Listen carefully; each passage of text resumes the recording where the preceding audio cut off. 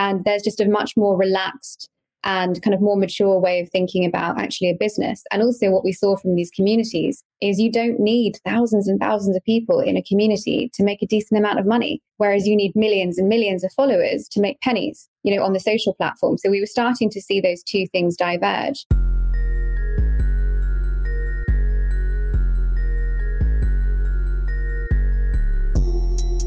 Hey, welcome to the Trapital Podcast. I'm your host and the founder of Trapital, Dan Runcie. This podcast is your place to gain insights from the executives in music, media, entertainment, and more who are taking hip-hop culture to the next level. Today's episode is a bonus one. I normally don't do episodes midweek, but I could not wait to get this one out and share it with you. I had a great conversation a couple weeks ago on January 19th. I co-hosted a webinar that was all about the creator economy, where things are going, what are some common struggles and opportunities that creators are faced with right now, and where will the opportunities lie for the rest of 2022 and moving forward. I was joined by two people who are experts in this space who I think get it better than most. I was joined by Gina Bianchini, who is the co-founder and CEO of Mighty Networks, which is an all-in-one platform that provides creators what they need to build their community, run courses, and host live stream conversations and many more. And I was also joined by Zoe Skayman, who is a brand strategist that studies this space. She also runs her own studio called Bodacious. And Zoe actually commissioned, she didn't, Mighty Networks commissioned it, but Zoe had done the work behind the first ever independent study that was all about the creator economy. If you haven't checked it out yet, highly recommend. We will have the link to it in the show notes. It's called The New Creator Manifesto, and it's a breakdown on how we went from the creator economy to the community economy. And if you think about how many creators have faced burnout, they faced frustration, this feeling of always needing to be on this treadmill of creating content day by day by day. We talk about that, and Zoe's research backs a lot of that up. And then we also talk about what trends are ahead. What does it look like for Web3? What does it look like for the rest of 2022? That and a whole lot more. As I mentioned, Zoe and Gina are two experts when it comes to this, and it was great to have this conversation. I hope you enjoy it as much as I did. All right. So thanks everyone for joining here. This is awesome. We have over 500 people signed up, exciting from all over. I'm seeing DC, Netherlands, Hoboken. First off, thanks. Really excited about this. As most of you know, this is a conversation we're going to have that is all about the creator economy, Web3, and where things are going. And one of the reasons we're having this chat is because, as many of you know, my name is Dan Runcie. I'm the founder of Trapital, and last year had started talking a bit more closely with Mighty Networks and had learned about this report that they put out last year. It's called The New Creator Manifesto. And this was one of the more fascinating studies that was released on the creator economy and so many of the trends that are happening in this space. And what I think it did, I think it unearthed and it surfaced a lot of the challenges that get swept under the rug. We always want to talk about the highlights and what's sexy about the creator economy, but few people really go in depth with the challenges. And this is a great opportunity to bring together the creator of that report, Zoe Skayman, who is here with us, and then also the founder and CEO of Mighty Networks, Gina Bianchini. So I'll pass it off to both of them to do introductions, and then after that, we can talk a bit more about the setup itself for the day. Maybe I can just, as an introduction of you, Zoe, but also this report, given the fact, we wrote the check for it and then walked away and made sure that it was both super independent and also really was the largest creator economy survey ever done, but also was not about shilling any individual platform, including even some amazing platforms like Mighty Networks. And so we were incredibly lucky to find Zoe, who is basically like, hey, let's do this. This will be really interesting. And then Nonfiction, which is an independent research firm that did the actual survey results. And I'll hand it over to you, Zoe, but I think in terms of what we found was both really surprising and more surprising if anything, for the solutions that have emerged. And we're already seeing these in the questions. That's one other thing. Just wanted to really say thank you to Dan, but also, Zoe, you led the charge on this, and we were incredibly lucky to have you as a strategist and really somebody with their finger on the pulse of what is happening, not just in the creator economy, but well beyond that as well. Yeah, thank you. So just by way of introduction, I am a strategist. I've got my own consultancy in London. I've been chatting to Gina for, God, I don't know, maybe a year, maybe a bit less, can't even remember. And we decided that we wanted to actually do a proper report on the creator economy as it stood. I think there was a lot of hype. There was a lot of excitement, but from a Mighty perspective and also the perspective that I was seeing, there was also a bit of a dark side emerging. And we wanted to understand what the pain points were and what people were going through. But we also wanted to understand how some people were getting out the other side of that to try and find new models, new ways of operating that gave them back a little bit of that freedom, and it gave them a little bit of that joy. And they didn't necessarily feel that they were running on a social media treadmill, bowing to the algorithmic gods, desperately just trying to stay upright each day. So that was kind of the purpose of the study. And I think we found so much that we were kind of expecting and also a lot that we were not expecting. And I think it just depressed us initially and then gave us a huge amount of hope for where things are going next. And then, both Gina and I have been kind of heavily into the world of sort of Web3 and communities and where that's going as well. And it just feels like a natural extension to what we found in the report as well.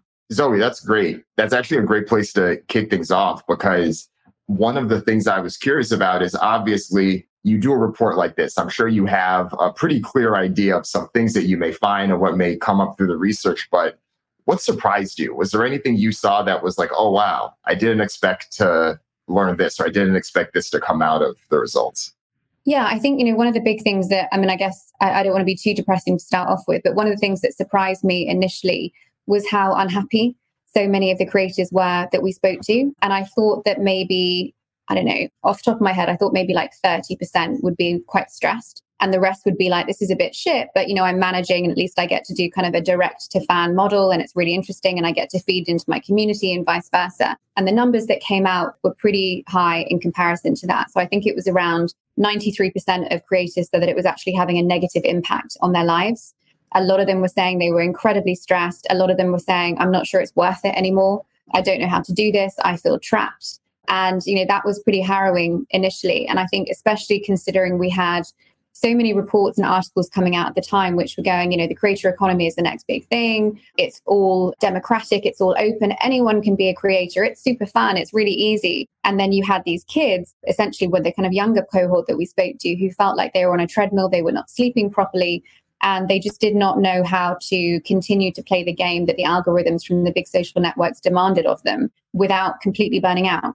So I think that was one of the first kind of really surprising things that stood out for me as well. Gina, I don't know if that was the same for you. For sure. I would say, just to build on that, we had been seeing anecdotally on Mighty people showing up and just being exhausted and asking themselves, there's got to be another way, to the point where I was one of the reasons why I wanted to see us commission this, again, independent research, is because I was seeing such a disconnect. And I think this is what played out in the research, certainly at higher percentages than we thought. But this notion that everybody's supposed to put on like a happy face and that human beings are supposed to produce the volume of content that social media expects from them in order to just stay like in the mix. And I think that that was, again, depressing and surprising at the volume. The thing that I would say, though, that was, and Zoe, I think you and I talked about this, is what was really fun to see, though, was this new sort of emerging vanguard of creators who are, and I think it's only sort of been building momentum around, wait a second, like, this is not what I want. Like, this is not sustainable. This is not what I want. What the promise of the creator economy is, and the reality of the creator economy, like, we can do something different here. And I think that that really came out in spades. That makes sense, because I think that one of the things with social media in general, and why I think so many creators got excited, was you see how easy it is to do it. And then it's like, oh yeah, well, I can do that too. But that dynamic, I think, lend itself to the same type of experience where people at the top are winning, but everyone else isn't. It's this standard power law type dynamic. But what I liked about what you all uncovered is that, that power law may exist for certain types of social media, but there is a broader long tail that does have plenty of space and opportunity that doesn't get as much focus, that doesn't get as much attention, and likely could be a more realistic and happier solution for a lot of creators. For sure. Liana just said something, it's when the posting inevitably becomes more important than the work that it actually negatively affects your ability to do the work itself. And I think that is just so well said. So thank you for that. Yeah, absolutely. And I think that kind of new vanguard and the sort of new potential that you mentioned is the opposite of everything that we had been sold and everything that we've been told from the social media platform. So the social media platform playbook is more followers, more engagement, more likes, more comments, more shares, and it's just kind of more. So it's all about growth. And obviously trying to create the amount of content that you need to get growth when you've got those algorithms in place. So, for example, TikTok creators were trying to release potentially 4 or 5 different TikToks per day. And obviously at the same time, they're having to film it, ideate it, change their clothes, update it, respond to comments. It's just not sustainable in that front. And then Instagram, exactly the same in terms of, you've got to have a huge amount of followers to then be able to try and figure out how you can monetize your audience by mostly doing jazz hands to brands saying, please sponsor my posts. Let me hold up a can of something in front of an image and smile. And then you might give me a couple of $1,000s for it. And, the same was true on YouTube. The same was true on, other platforms as well. And then obviously what we were starting to see is that long tail who suffer in that kind of market, who aren't making it absolutely massive, who don't have millions and millions of followers, were kind of sat there scratching their heads going, well, how the hell are we supposed to play this game? It's just not possible. And then the vanguard that we were talking to said, well, I don't feel like I have to play that game. I've almost kind of stepped off that treadmill and found something else. And what they were finding is rather than kind of going after the millions of followers, the shitloads of likes, the posts, all this kind of stuff, is they were building really small, initially, kind of groups of people, so communities, who they potentially had siphoned off from the social media platforms, and they were building their own community spaces. And in those community spaces, they could connect people. So their role is not necessarily just creator, but also facilitator of that community and of that membership around a shared passion, which is obviously what they were standing for initially on the social platforms. And suddenly they could take their foot off the gas a little bit, because actually one of the roles they were playing was that connection. So it wasn't all about them being atop a pedestal, having to constantly broadcast down to an audience. It was more that the members were kind of hanging out together, having a lovely time between themselves without having to necessarily rely so much on the creator driving that, which was one of the big things around facilitating community. But also, they were not at the mercy of an algorithm, because those algorithms don't exist in those spaces. They could think about their own rhythm in terms of content. They could think about their own monetization models. So they weren't desperately trying to earn stars virtual currency on Facebook live streams, for example. And there's just a much more relaxed and kind of more mature way of thinking about actually a business. And also what we saw from these communities is you don't need thousands and thousands of people in a community to make a decent amount of money, whereas you need millions and millions of followers to make pennies, on the social platform. So we were starting to see those two things diverge. And what was more interesting to me is the people who were still running on the treadmill on the social platforms hadn't quite realized that there was another option. And they also hadn't realized that they didn't own any of what they were building. So when we did bring it up with them, in some qual conversations, when we said, you don't own your Instagram following, because if you ever wanted to pick them up and take them somewhere else, you can't, you don't have their email addresses. There was a light bulb going off going, oh shit. So I actually don't own any of this.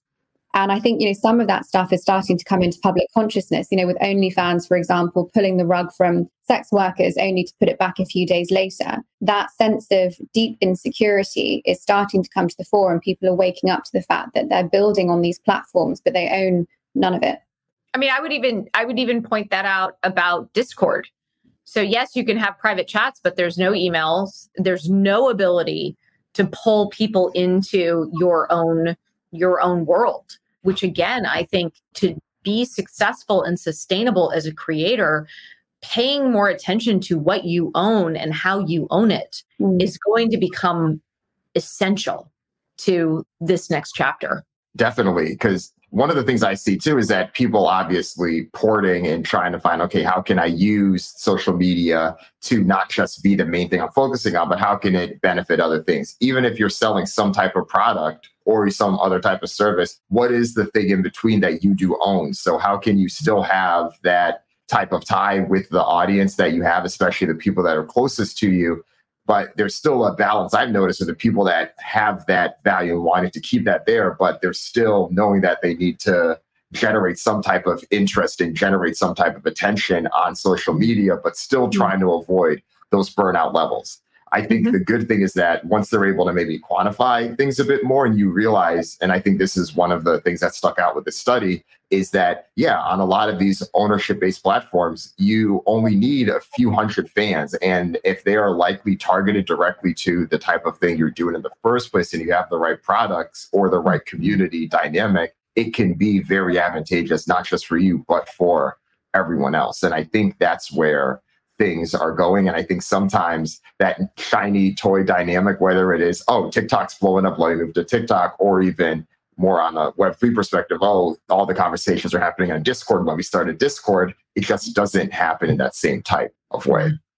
Yeah, absolutely. And I think, again, it's just thinking about how can you still use social media platforms for the role that they are really good at, which is mass eyeballs, distribution, discoverability. But then you actually supplement that with that ownership layer of kind of funneling people off into a community that you own, that you can control, that you can monetize in any way you choose. It could be subscription, it could be selling courses, it could be selling a product line, it could be doing kind of event ticketing, whatever it is that you can imagine. It could be selling albums, it could be, selling books, whatever it is that you're kind of funneling them away and you're kind of putting them somewhere else. And you're never necessarily going to have the same match in terms of, you might have 50,000 followers on Instagram and 500 in your community, but that doesn't really matter, because actually the way that you monetize the smaller number, the 500, that can give you your peace of mind, that can give you your kind of proper income.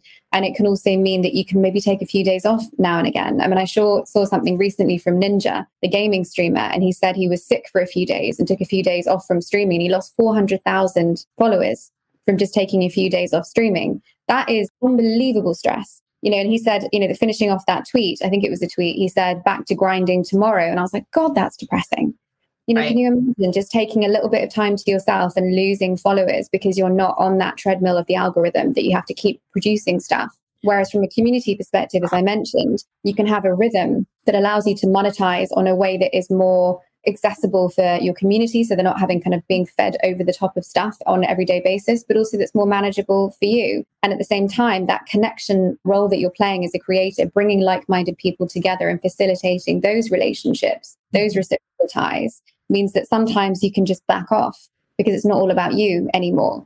And some creators might not like that in the first instance, but actually it's a much healthier and happier way to operate. One of the things just to, has consistently had me scratching my head is, we've figured out some really healthy business models in Silicon Valley beyond the algorithmic ad world, namely ongoing subscriptions. And specifically, ongoing subscriptions to businesses where the value of the business is connecting people to each other. So as Zoe was just saying, instead of this massive audience that only shows up if you are producing content, Silicon Valley has built some of the most successful, most valuable businesses in the world by saying, actually, people don't necessarily want to hear from me. They want to meet and build relationships with each other that are going to be the most relevant, the most valuable.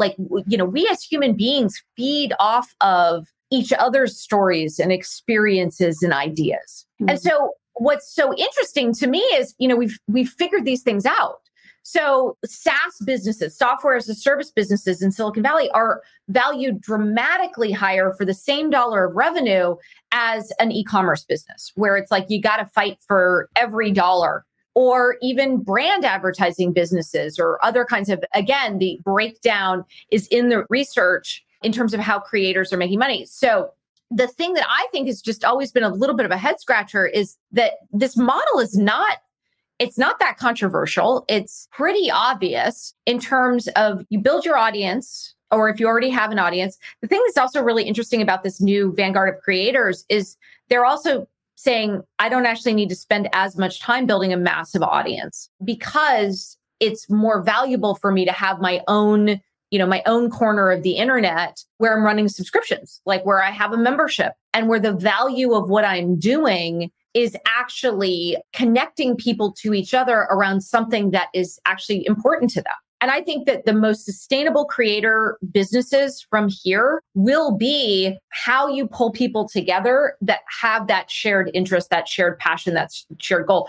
Is it going to work for every creator? Look, the reality is people are, excited to join big spectacles from Mr. Beast or, the Nelf brothers. Like there's going to be a lot of experimentation. The more that you can have that foundational level of a subscription business connecting people to each other, it's just so sustainable. For example, on Mighty, we see 91% of member subscriptions are still with our creators after a year. 91%. That's a high number of having a repeatable, scalable revenue stream. And I think we're going to just see more and more of those going forward. Because again, we figured it out. Like creators deserve this. Yeah. Yeah. And Gina, you had put out a tweet recently that was similar along these trends. I think you had said that you would predict that community innovation is going to continue to accelerate, not just with Web3 and Web2. And I think a lot of it is along those lines. We've done some of this before in SaaS. We can apply some of these benefits here. Are there any other specific ways that you see that outfolding or unfolding in the next year or so? I think the big one is how we continue to navigate the buzzwords and the places where there's excitement, like I'm looking at the questions. It's like NFTs. What do you think of Web3? And I have lots of opinions about this stuff. They all come down to a trick that I certainly have, which is to just take the buzzwords, put them over on the side, and then basically go back to what is the value. So the idea that creators have built audiences that are going to increasingly, the value is not going to be in the audience. The value is going to be in the network that is being created between those followers, between those audience members. You see very quickly how that bridge goes into, well, what is that community going to do together? Should it be a membership subscription alone where I pay you? Or is it better to create an economy that, again, any economy is basically the sum of the people who believe in it and attribute value to it. So you have that shared upside, that shared economy. It's just kind of obvious that there's going to be a tremendous amount of experimentation in that. It doesn't really matter whether it's on chain or not. It's about how is this group of people coming together to create value, to share in the value that's created. And I'm a passionate believer that communities are the single best way to realize the people that we want to be, change our habits, build new habits, reinforce, practices that are important to us, learn. I think that just the merging of online education and online community just is obvious. And as we start to see more and more of these models evolve and develop, I think community becomes even more important. So I'm a passionate believer in building community because it's so powerful, independent of new sources of shared upside and new currencies that, have speculation associated with them. And they're really fun and valuable. So those would be some of the things that I'm paying attention to for sure. Zoe, what are your thoughts on that? Because I know that you consult and work with a lot of big brands and companies. They're likely asking you many of these same questions for help. What are some of those common things or insights that you're sharing with them? Well, I think on the forefront of every big brand at the moment is, do we need to do NFTs? How do we jump into Web3? All of that kind of stuff. And I think again, in a very similar vein to what Gina was saying, it's about kind of putting the buzzwords to one side and actually thinking about what does this technology enable? What does it actually allow us to cultivate? And I think it goes back to this idea of community, but more importantly, shared upside. And so it's this idea of looking at basically the future of the creator economy. And I think we sort of hinted at it in the report towards the end. And we said that we've been talking about the creator economy, for the last 2 years, and it's been a really, really big thing. But actually, what is happening within the creator economy that is ushering in the next piece, which we're calling the kind of community economy, or, whatever you want to call it. And essentially what's been happening is creators have been fostering connections with audiences, with communities in such a way that they were becoming reciprocal, they were becoming collaborative in a certain way, and those communities were kind of building together. And now what we're starting to see is the emergence of communities that are kind of headless in a way, with no creator at the top, who are coming together to do incredible stuff. And, in Web3 parlance, that's called a DAO. So, decentralized autonomous organization, which is essentially a community with a bank account. Shared capital that they can do interesting stuff with. But at the heart of that is still community. So when I'm talking to a lot of brands at the moment, I'm not necessarily saying, yes, let's jump on blockchain, let's do NFT drops, let's do all of this kind of stuff. Instead, I'm saying, how do you start to cultivate community within your organization or within your customer set?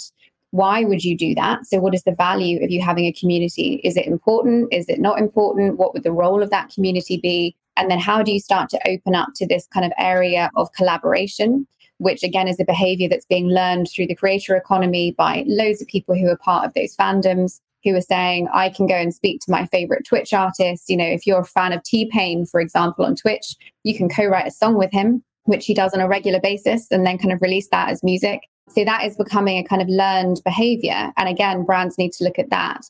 And then, and only then, do they need to start looking at the equity layer and actually start looking at, tokens or NFTs, when they can start to figure out what is that equity layer rewarding or cultivating when it comes to a behavior within their customer set. So it's always looking at community first, then opening up, towards kind of autonomy in terms of looking at allowing them to be autonomous with creative contributions, that kind of stuff, and then looking at the equity layer afterwards. But I'm much more a fan of actually looking at it on that trajectory, as opposed to dropping a bunch of shitty NFTs of, microphones with wigs on them, which is what Pepsi did recently. So. Steve in the chat is bringing up a good point as well, which are people are willing to contribute to a community they love and not expect or want anything in return. I think that is absolutely true, Steve.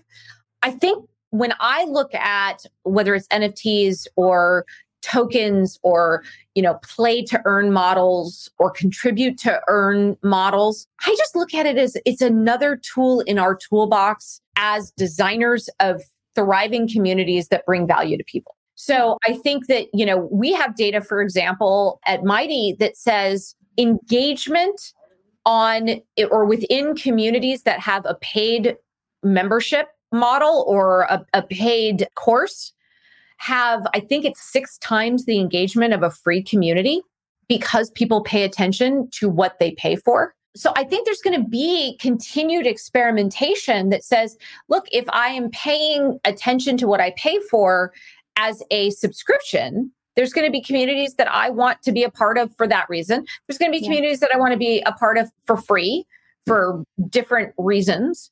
But also there may be places where I am I'm more motivated based on contributing to earn, or because I'm buying into something that has the ability to appreciate in a way that a subscription doesn't. So I think all of this is fascinating.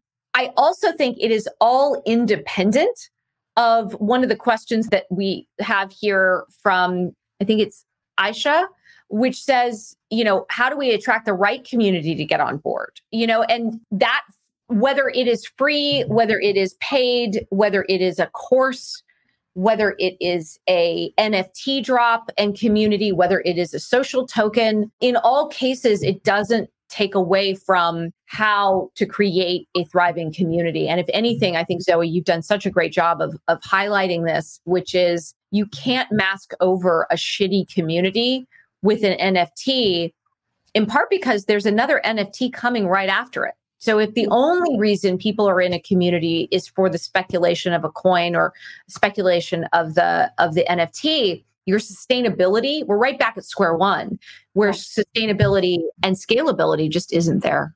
Agree. And I think, we've seen that in a lot of NFT communities where it almost became formulaic, drop 10,000 iterative, generative photos of an animal, open up a Discord, job done, to the moon, and we're fine. And I think, one of the big lessons that came out of all of that is people were getting into these discords and they're just like, oh, this is really hard.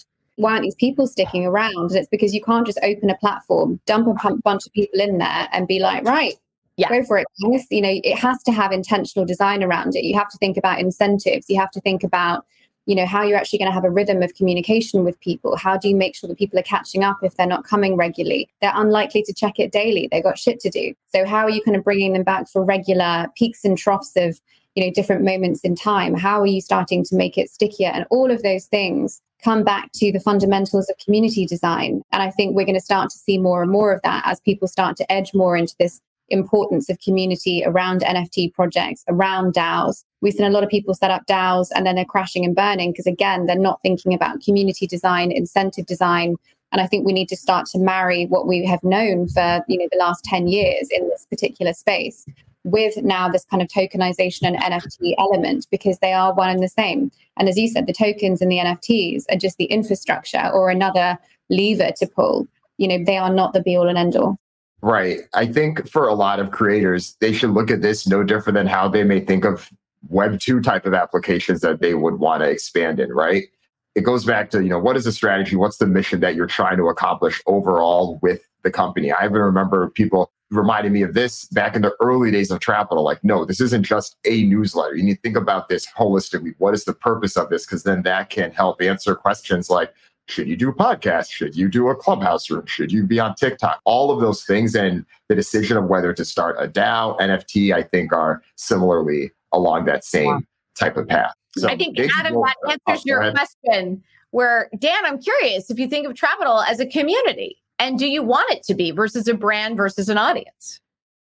Yeah, great question. So it's interesting because I've gone through a few iterations of this myself with Trapital. When I had first started it in the early days, I did have a paid newsletter that operated more as a membership. There was a Slack group around it. It was an annual thing, and there were discussions. There were annual meetups, in the pre-pandemic times, a lot of them in person too.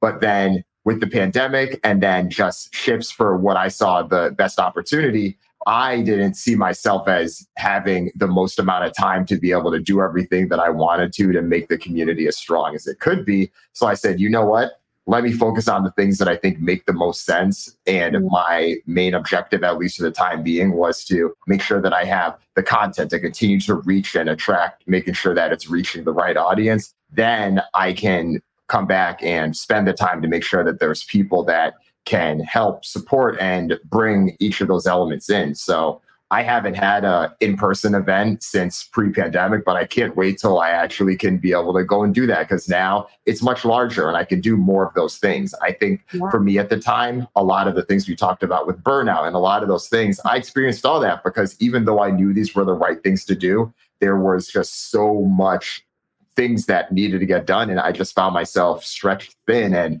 frankly stressed out at the time. So I said, I need to continue to establish myself, build an audience. And I think as things grow, I would like to be able to do more of the community building because, if I'm being honest right now, it's much more of that audience perspective. But I think a lot of these things depend on, what the main goals are for the company or for the organization and where they lie. But I think from a focus perspective, it allowed me, by sunsetting that and then going back to monetizing more so through sponsorships and speaking and then some of the other things I have planned for the future, it allowed me to be a bit more focused on what's allowed Trapital to be where it is now.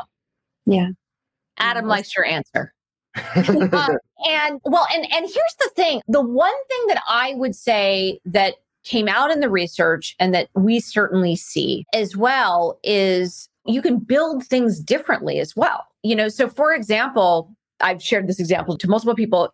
We have a great Mighty Network. Martinez Evans and 300 Pounds and Running is his Instagram account. He had roughly 30,000 followers and was doing all the things related to content. And actually in his case, it was only when he built a community, the Slow AF Run Club, that all of the opportunities started to actually expand. So there is this notion of first I have to build an audience, then I can have a community. That's shifting to actually, if I can also build a community at this point and have that unlock my ability to drive a following, drive a larger audience that, for Martinez, it's resulted in, a 6-figure business, an Adidas global ambassador relationship, and a book deal that actually came because they knew he had not just a following,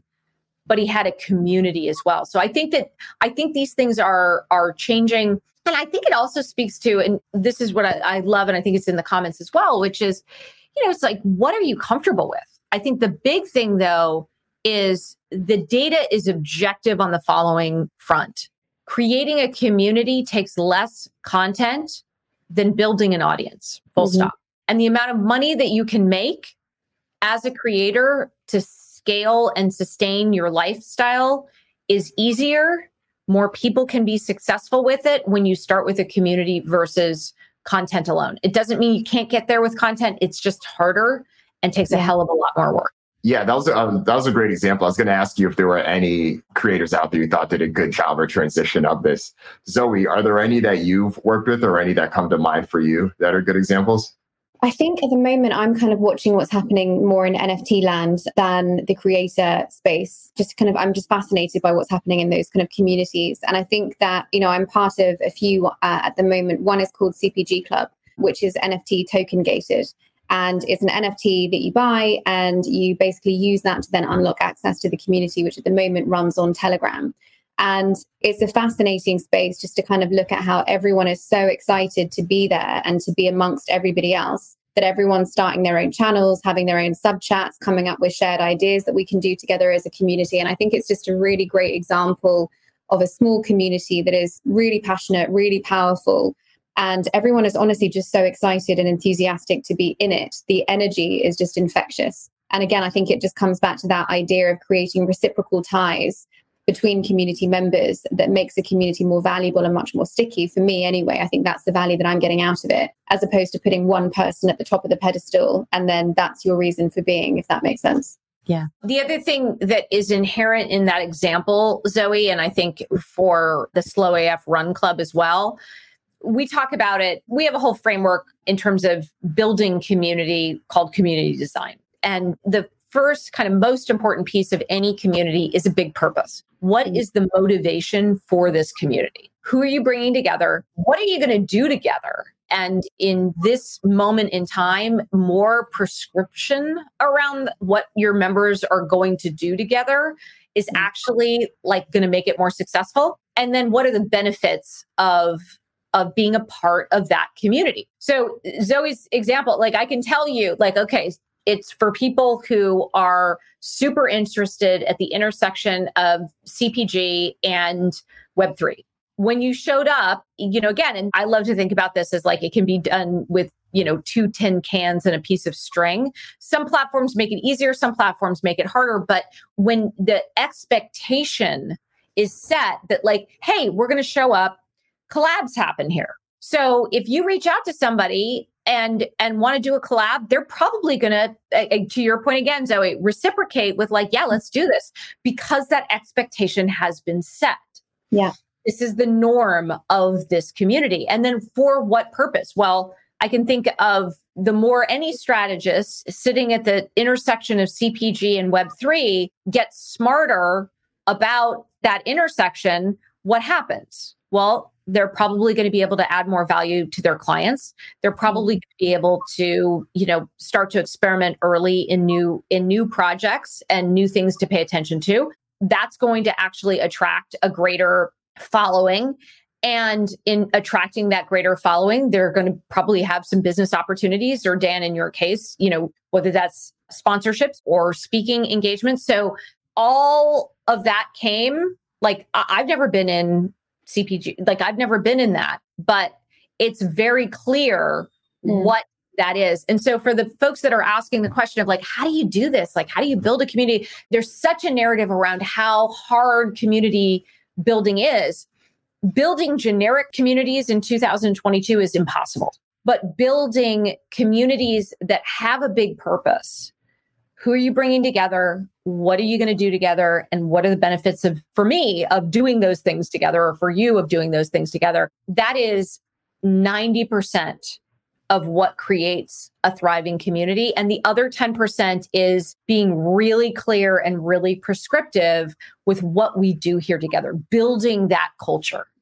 And that is the power of modern, community design that is only going to get more and more important from here.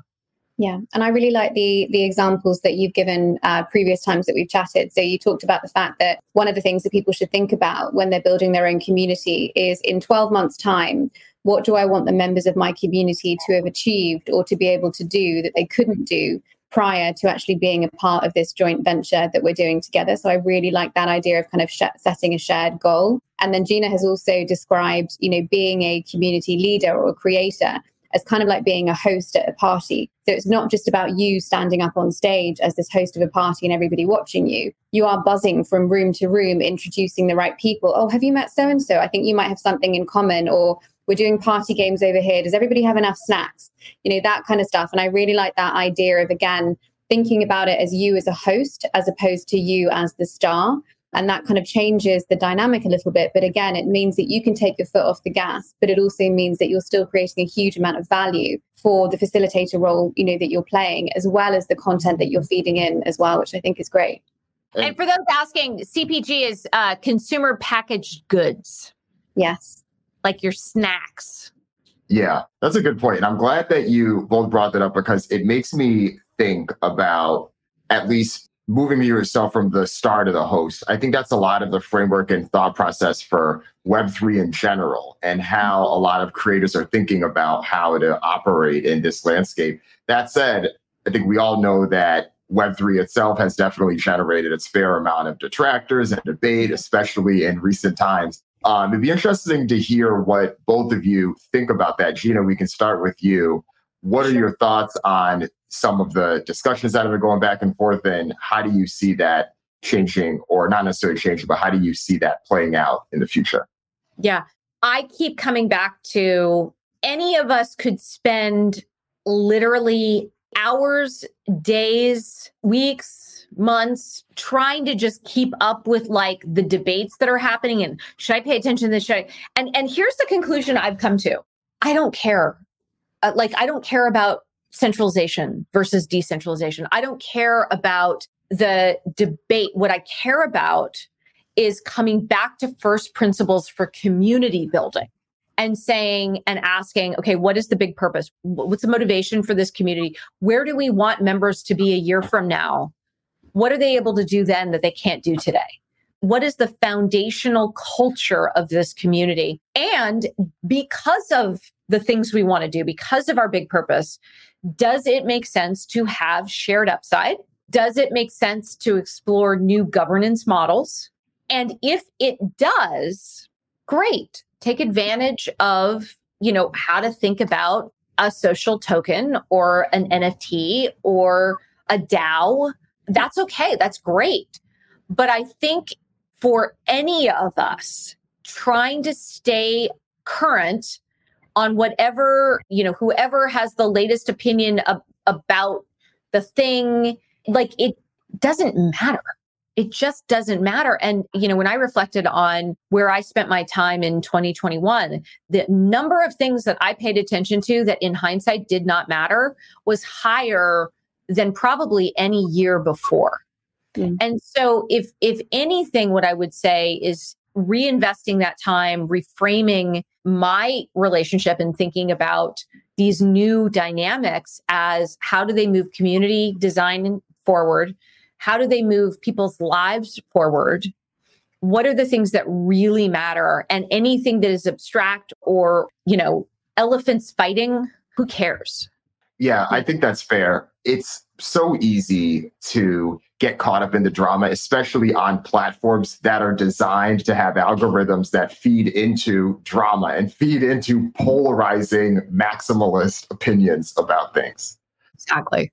I kind of agree. I mean, I find the divisiveness weird and I just can't really wrap my head around it. And it feels like there's always these ridiculous critiques and then this kind of infighting. And I'm exactly the same as Gina, where I just think it's about choice.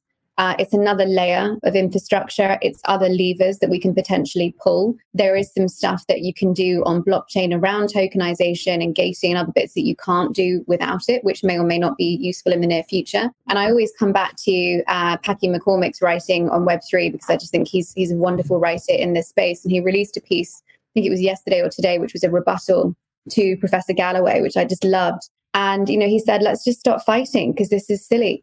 Let's just actually have a think about what we can build out of this. And every single time someone comes out and says Web3 is awful because of these two bad actors that have come out this week, it's exactly the same as saying the internet is awful because 4chan exists. So let's just throw the whole thing out the window and forget about it. There's always going to be bad actors. There's always going to be good actors.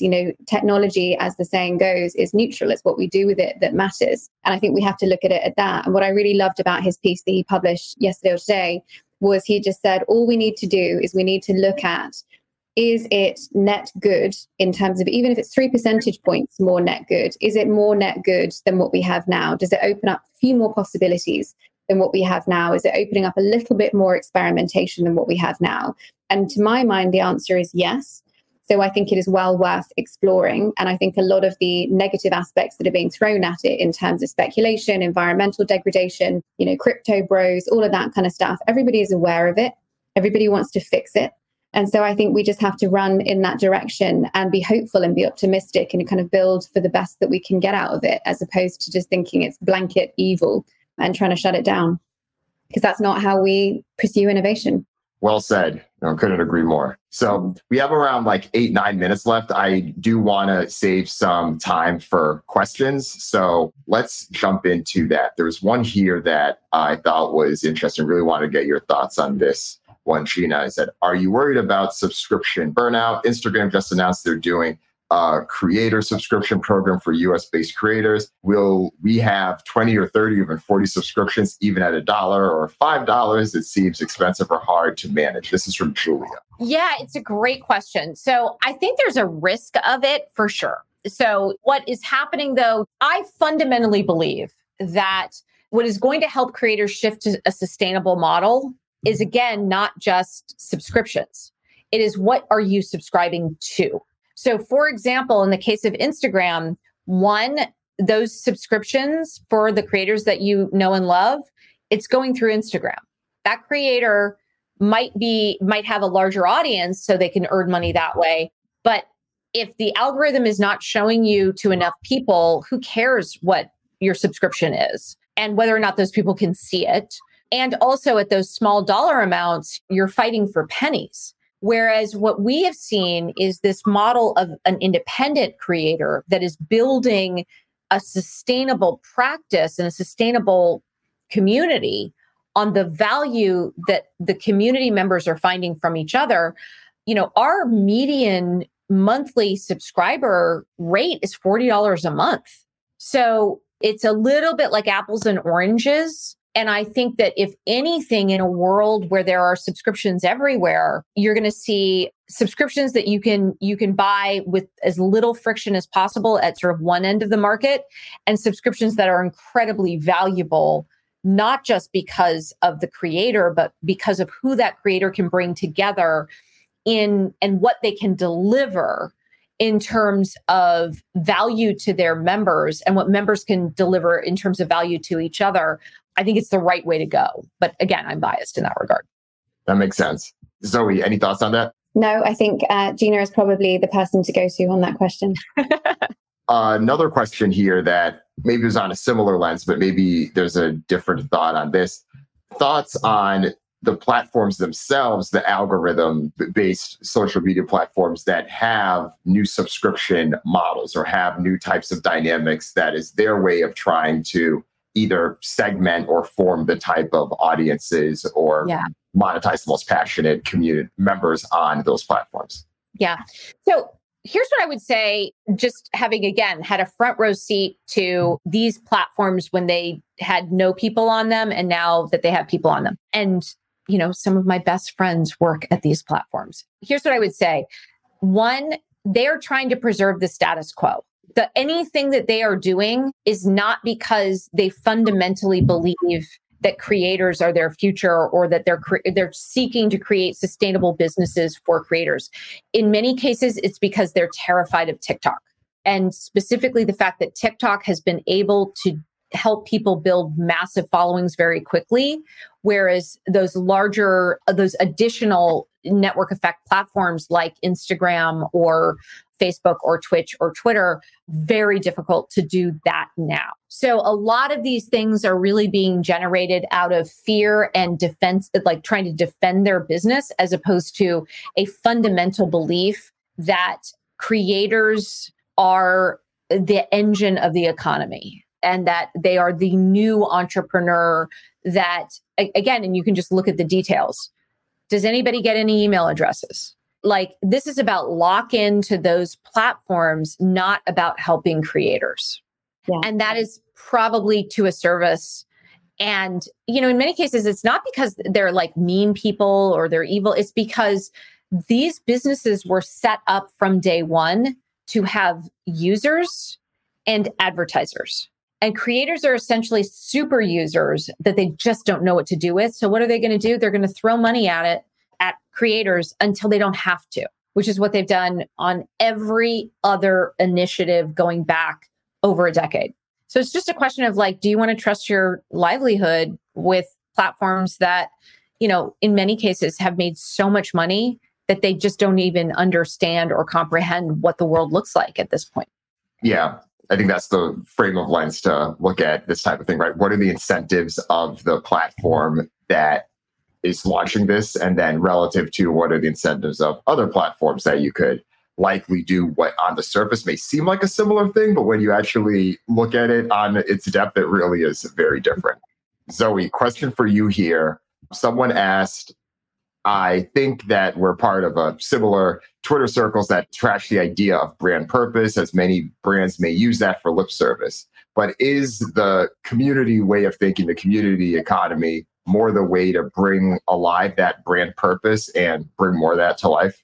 Potentially. I think it just, again, it goes back to what is the point of having the community?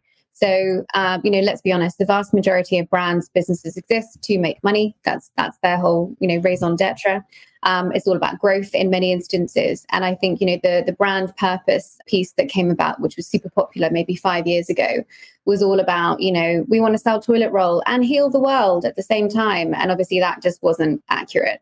I think when it comes to community, again, it's just thinking about what is the role of the community for that brand and business. And let's be realistic about what we want to do with this community. So, a community for a brand could be more purposeful purely by making sure that you're creating a community of, super users who can feed back on product decisions and product innovation, for example. That could be a community that's relevant for a brand. It could be that you do a brand community that's around a passion area. So there is a clothing brand called Hot Topic who have created a Discord all about anime, which has got nothing to do with their brand, but they know that it's an adjacent passion area for their consumers and they kind of want to get into that in an interesting way. Reebok have got First Pitch, which is a new website at the moment where they release designs for new sneakers.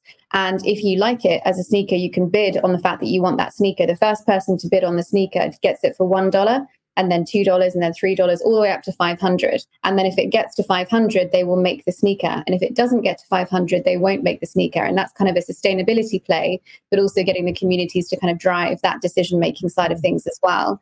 There's a brand called Modern Fertility that has got a Slack channel, which is a closed community for women who are struggling with fertility issues. That's about creating a safe space, but also understanding from those women what kind of products and services and thought leadership would be valuable to them, and kind of building their brand and their business around that side of things as well. So I think it's a case-by-case basis. It's not necessarily about enlivening brand purpose. I think it's just about being more purposeful in terms of, do we want to build a community? If so, what is the reason for that community existing?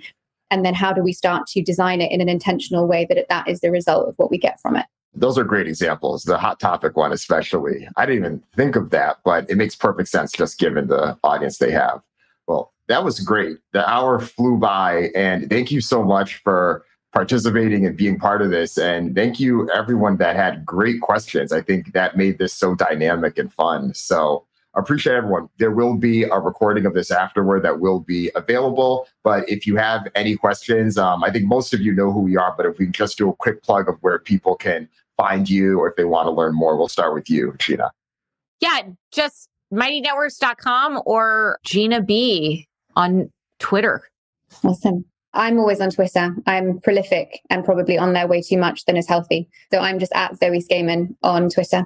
And for me, you can find me on Twitter as well, at Runcie Dan. I also write the newsletter, Trapital, weekly breakdowns on the business of hip hop, music, entertainment. You can find it at trapital.co. Thanks, everyone. I'm reading one of your pieces at the moment, which is excellent, on Westbrook. So everyone should read that. It's very good. Oh, thank you. Oh, that's one of my favorite ones. It was really good. Thanks, everyone. Appreciate it. If you enjoyed this podcast, go ahead and share it with a friend. Copy the link, text it to a friend, post it in your group chat, post it in your Slack groups. Wherever you and your people talk, spread the word. That's how Trapital continues to grow and continues to reach the right people. And while you're at it, if you use Apple Podcasts, go ahead, rate the podcast, give it a high rating, and leave a review. Tell people why you like the podcast. That helps more people discover the show. Thank you in advance. Talk to you next week.